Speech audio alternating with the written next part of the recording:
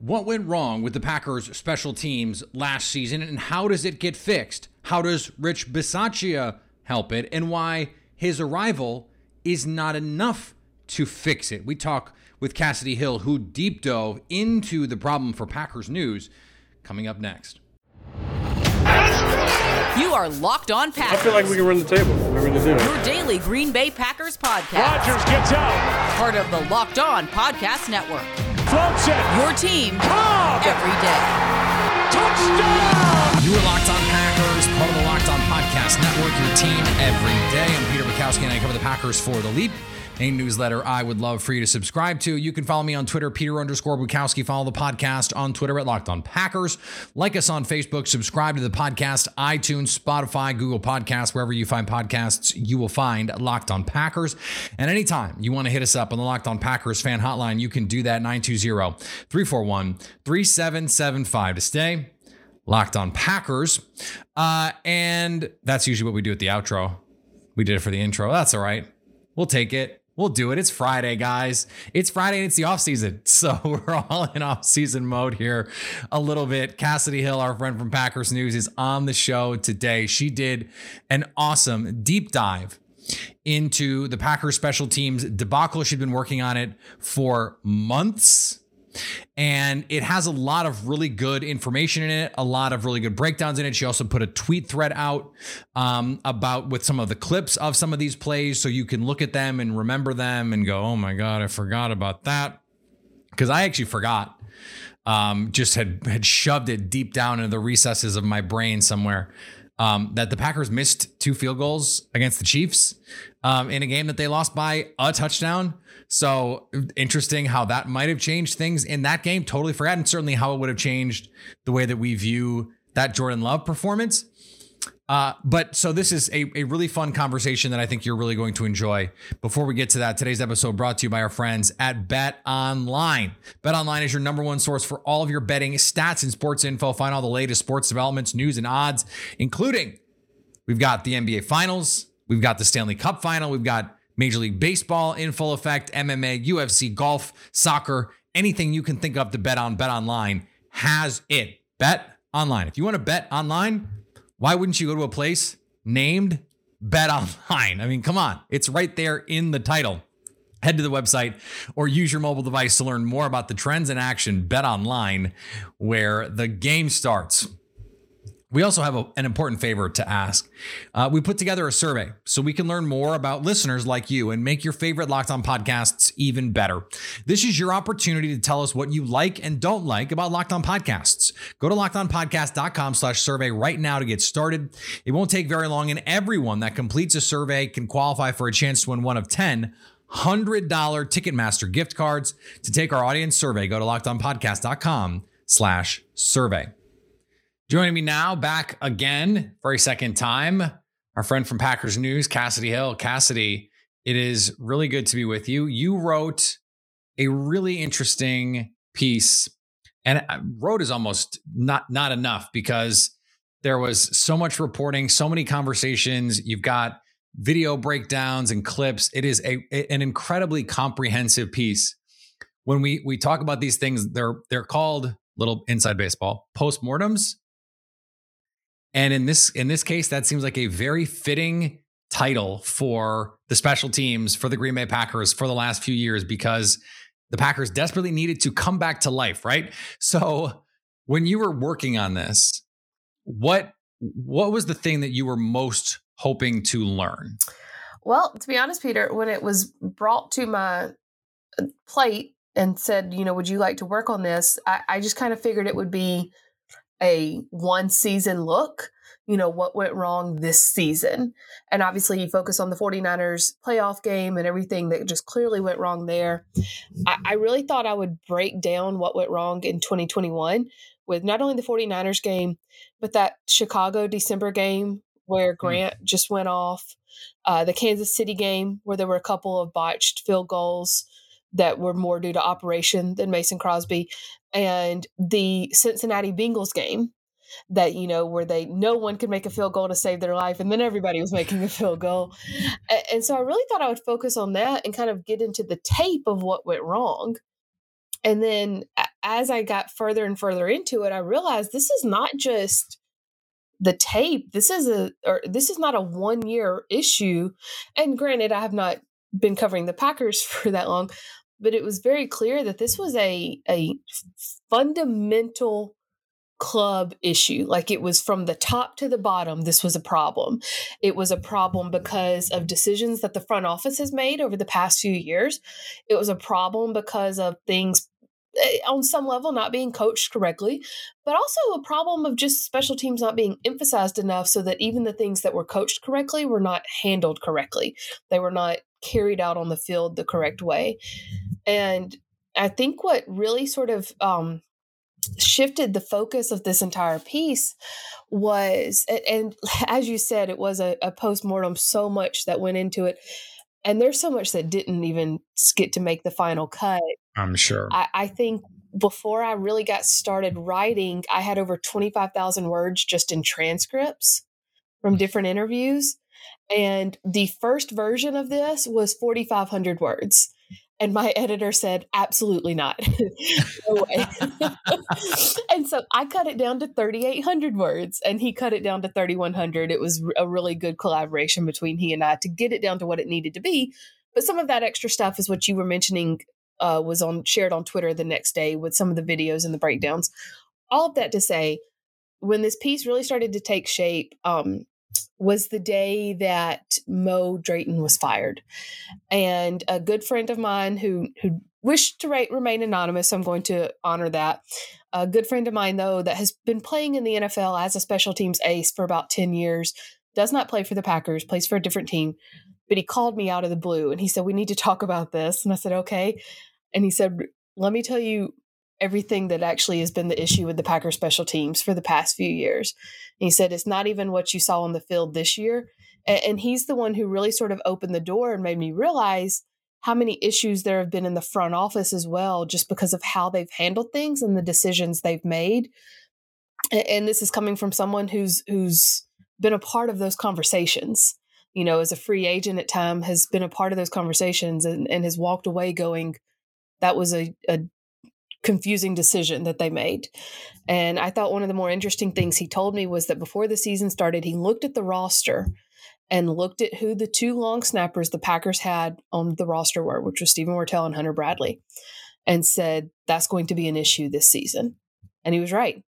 And he gave specifics, the things that only a special teams person who is in it every day would really know. But it was just sort of an eye-opening revelation that this is more than just something maybe not being coached correctly, but it's in the roots. You know, they just had to pull it up completely. And then as the interviews went on and different things sort of came to light, and Rich Bisaccia was hired, a longtime Packers fan, I was telling the story, or I was telling him, you know, this is where this story is at so far, because I think it took about 5 months to put together. And he was saying, well, you know, what's frustrating is how good they were in the 90s. And he started going back and forth. And that's what really kind of turned the light bulb on to talk to Desmond Howard, one of the last great, truly great special teams players for not only the Packers, but just in the NFL. I mean, he could go into the hall. I don't think he will, but he could go into the hall based purely what he did on special teams. He is the last Super Bowl MVP to win the award because of a special teams performance. And I think the only one, if I'm remembering correctly. And so getting to talk to Desmond Howard was really interesting just to hear. And, you know, he didn't say anything super shocking, but it was just hearing the passion in his voice as to how important special teams was in the 90s, and that it was given the same amount of importance as the offense and defense were. And every team says that. They say they want to do that. That team actually did it. And you could look at the numbers. And he said, you know, I was told every day, there are going to be times that Brett has an off day. You've got to pick him up. And that's something that was definitely missing from the special teams of the past few years. And so all of that sort of led to being able to ask Brian Gutekunst some pointed questions, and him admitting they've hampered themselves with the way they've drafted. And in a way, they've sort of been almost, even though they've hampered themselves in the draft, they've also been too beholden to it as well, and not willing to take on some more experienced free agents when needed to fill some of those 4 most important positions of the returner, punter, holder, kicker, long snapper. Yeah, I knew I was missing one. So the free agency part of this, the front office piece, that was something that stood out to me because, frankly, that had not really been something that I had considered as a major part of the calculus here. I was just sort of like, I look around the league, everyone else seems to be doing the same thing where they're playing 6th and 7th rounders in these spots. They're career backups with the exception of some guys we know, Matthew Slater and some of these other guys who have been special teams aces. Like that's what they do. There's a pretty small number of guys who are that. At the same time, to your point, in the 90s, I can name like the specialists on those 90s Packers teams, Chris Jackie and Craig Hendricks. I can name the ace guy like Lamont Hollingquest. I remember those guys because they had profile. Mark Pryor, because they were an important part of those teams. I still think the 96 Packers are the most complete team in modern history, precisely because number 1 offense, number 1 defense, and they had the best special teams in the league that season. I want to ask you more about this personnel piece because the draft seemed to be driven, I wouldn't say in large part, but day 3 felt like, okay, like we're just going to let Rich Bisaccia pick all these players. Right, like exactly. It was just like all the guys that they need.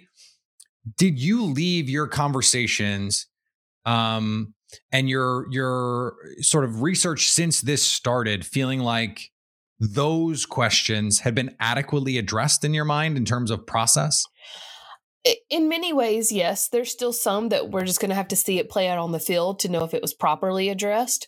But I remember when I first started, the first draft I wrote of this, I had a list of questions that I thought Matt LaFleur and Brian Gutekunst needed to be asking. And then after the hiring of Rich Bisaccia, that took care of a huge one. And I want to get more into that in just a minute, but to finish answering your question. And then with the way they drafted and the way they have trusted Rich Bisaccia in signing some of these free agents so far. They trusted Rich Bisaccia when he said, bring in a 3rd kicker. And then, of course, they released J.J. Molson, so now they only have 2. But they trusted Rich Bisaccia when he said, bring in a 3rd kicker. They trusted him when he said, sign Nixon. They trusted him when he said, release Bojo and sign Pat O'Donnell. And this is Bojo coming off one of statistically the best seasons for a Packers punter in franchise history. And yes, he had a down year towards the end, but he statistically still one of the best punting performances in the franchise history. He said, I want Pat O'Donnell. And I'm trying to remember the exact timeline of that. Pat O'Donnell may have been signed before Rich Bisaccia was officially hired, but they were already talking to Rich Bisaccia. And so every part of me believes he was a part of that decision. And so they've trusted him, and they're already making moves that they normally wouldn't have made. And they brought in a second long snapper, Jack Coco, to compete against Wortel, which I know that they had 2 on the roster last year, but they brought him in early. And, Brian Gutekunst said that will be a battle all off season to see who can take that job. Goody has also said that Mason Crosby is the kicker until further notice. But again, they've trusted Bisaccia when he said we need to create a competition here. And so I think you see it there. And then you see it as well in the way they drafted.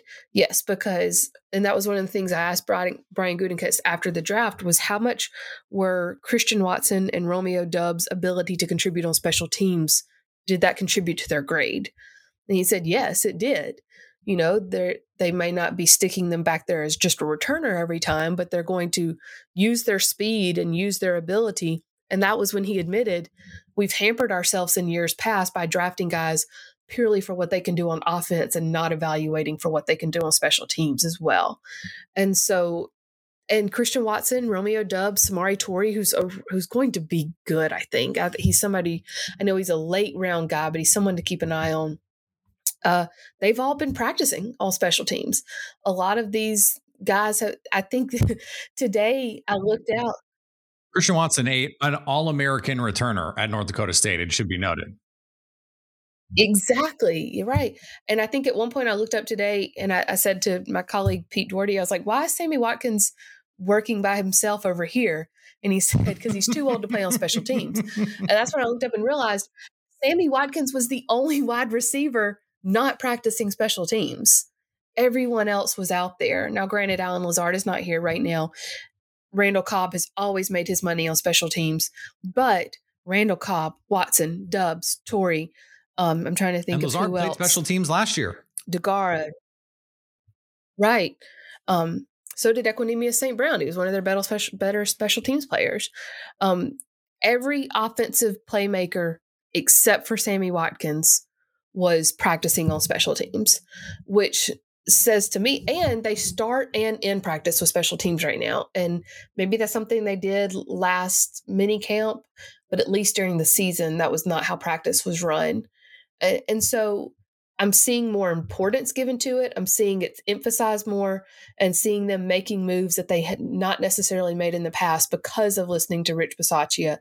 And the fact that they hired Rich Bisaccia based almost not only on his resume, but off a player recommendation. And that really stood out as well, that Matt LaFleur was willing to listen to a former player who said, this is the best special teams coach I've ever been around. And that was kind of the confirmation he needed, and he trusted it. And so I think we're seeing a different mindset, at least, as to whether or not it'll play out on the field. That remains to be known, but they're at least changing how they think about it, which was the biggest hurdle. The how they're thinking about it, I think, is a fascinating paradigm shift in an organization that for a long time under Mike McCarthy was just like, we'll just put a new coach in there. Right. They didn't have these sorts of come to Jesus moments where it's like, okay, now they didn't have the sorts of blowups. That's not even true. 2014 in the NFC Championship game, the playoff, that was a complete and utter disaster on special teams. Now, different circumstances, I understand that, but there was never this kind of thing. And I wonder how much of this, in whether it was your research or whether it was just your writing of it, you considered or asked about the impact of Matt LaFleur and all of this, because I was going through it and going, this is it. I think it takes a unique kind of coach to say, we're doing this all wrong. We need to change everything that we're doing it, and then doing it like that. That is like, that seems intuitive, but we've seen plenty of coaches not do that. Right. Head coach is a unique personality because they're in charge and they like it that way and they want to stay that way. Hiring Rich Bisaccia, someone who's had head coaching experience and led his team to the playoffs as a head coach, that sort of usurps some of your power, so to speak. And when we saw Rich Bisaccia on the field for the first time during rookie minicamp, I thought it was really interesting. Coaches move a certain way during practice, especially during stretch. Usually it's just the strength coach and the head coach that sort of move throughout the team. The position coaches will stick to their players. Rich Bisaccia was doing everything Matt LaFleur was doing. And it wasn't in a way to emulate him. It was just, that's who he is and that's how he knows to coach these players. And so yes, to your point, it's a huge, I guess, nod. I'm trying to think of a better word. It's a huge nod to Matt LaFleur that he was willing to bring someone on who probably will have no problem telling him, you're doing it wrong. We're going to do it my way. And, I think right after the season, we were talking to Matt LaFleur and I asked him, because the Packers are very self-built. They keep everything in-house. We're going to draft our guys. We're going to keep our guys. We've got a lot of history. We do things our way. And asked Matt LaFleur after the season, can you look outside of the building? Can you look outside of football for answers? And he said, I think I have to. And, I'll start talking to other people that run businesses a certain way and see what works for them. And he was saying that in reference to special teams, which I think said to him, because I honestly think he was shocked, Peter. He was just shell shocked. That's the biggest way he seemed to me. After the 49ers lost that night, he seemed obviously upset, But when we did a media availability with him the next day is when he just was like eyes wide. I can't believe that happened. And I was talking to a player recently about special teams, and he said, we all just went back to the locker room and nobody said anything. And then he said it took us days to clean out our locker because nobody was prepared. He said nobody had made any arrangements to go home. Nobody had bought plane tickets. Nobody had closed up their rental here in Green Bay for the winter. And he said, nope. He said, we just still couldn't believe it had actually happened. So all of that to say, I think Matt LaFleur was legitimately shaken to his core to realize that could happen. And it was something that had been avoidable. It could have been so easily avoided with right coaching, right emphasis. And that's what stood out too. And I think I shared some of this on Twitter, was that all of the mistakes were so easily fixable. And it was, if this one guy does his job, that doesn't happen. If the wing holds out the inside and the outside gap, Jordan Willis or Jimmy Ward never gets through there. If the PP comes over and helps the long snapper, Jordan Willis never gets through there. It's if you just simply on the Chicago play, if that outside man stayed with his angle, Grant never gets loose for that touchdown. Everything that should have been coached correctly, and probably was, because we don't want to put it all on Mo Drayton, but just wasn't ever emphasized as being important. And it's every single bit of the special teams issues this past year were avoidable. And I think that's probably what hit Matt LaFleur more than anything. And when you are humbled that way, there's not many other ways you can be humbled. You have to just kind of accept it and move forward. Anything as we finish up here, anything that didn't make the piece that you did not put on Twitter that you think is a fun nugget, a fun something? This stood out to me. Like, give me something that was put on the cutting room floor that's still in your notebook somewhere. Oh, that's a really good question.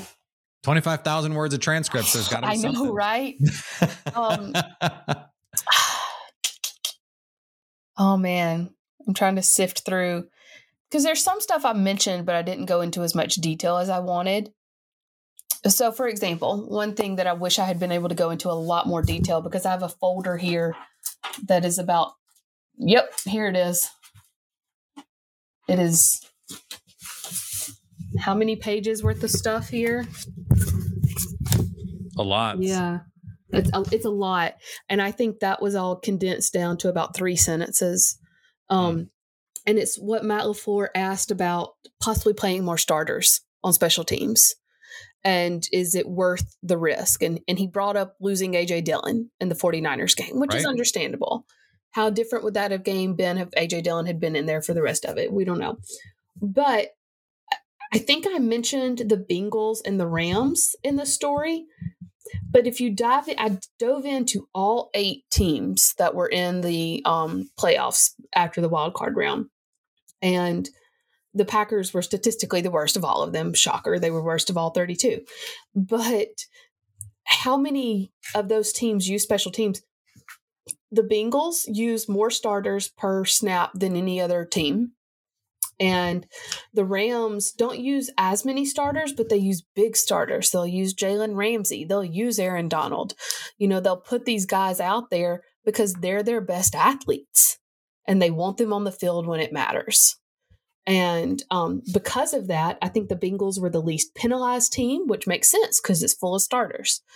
And let's see, there were some more. Oh, San Francisco, I think one of them was, they didn't have a great team, but they had a consistent holder, long snapper, kicker, guard. That makes all the difference in the world. The Packers didn't have that. And that's what caused the issues in Kansas City. And, oh man, I'm trying to think. I know there was more. Oh, I remember one other thing that didn't make the cut. Someone that's been doing this for a long time, again, wanted to remain anonymous. That was sort of interesting to work around just because so many of these guys, the NFL, it's an incestual hiring practice and they don't want to speak out against the guy that could become their boss. And one guy that's been doing this for a long time told me any team that predicates themselves on offense never prioritizes special teams. He said, look at the teams with the best special teams. They're defensive-minded coaches. And Bill Belichick is one of the best examples of that. You know, I spent a lot of time in college. Nick Saban's a great example of that. I mean, you remember last year when Bill Belichick. All those Bears teams with Devin Hester. Bears, yeah. They were always defense. Right. And I think Bill Belichick spent 9 minutes talking about a long snapper last year in a press conference, if I'm remembering correctly. That seems right. About 10,000 words. And when he told me that, I started to look into it, and he's right. The best special teams units of the past decade have been on teams with defensive-minded coaches. If that had been something I had included, I would have dove more into that to figure out why that's the case. I'm not really sure why, but clearly there's a trend. And, you know, you look, I think he pointed out the Packers teams of the 90s as an example. That was a defensive-minded team that just happened to have one of the best quarterbacks of all time on the other side. And then you look at the past two Packers coaches, and they've been offensive-minded coaches, and special teams has taken a dive. I don't know what there is to that, but it's definitely a trend and something interesting to keep an eye on.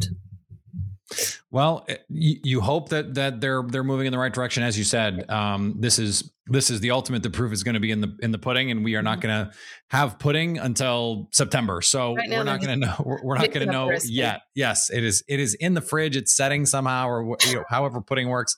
I haven't made pudding in a long time. It just got weird. Yeah, exactly.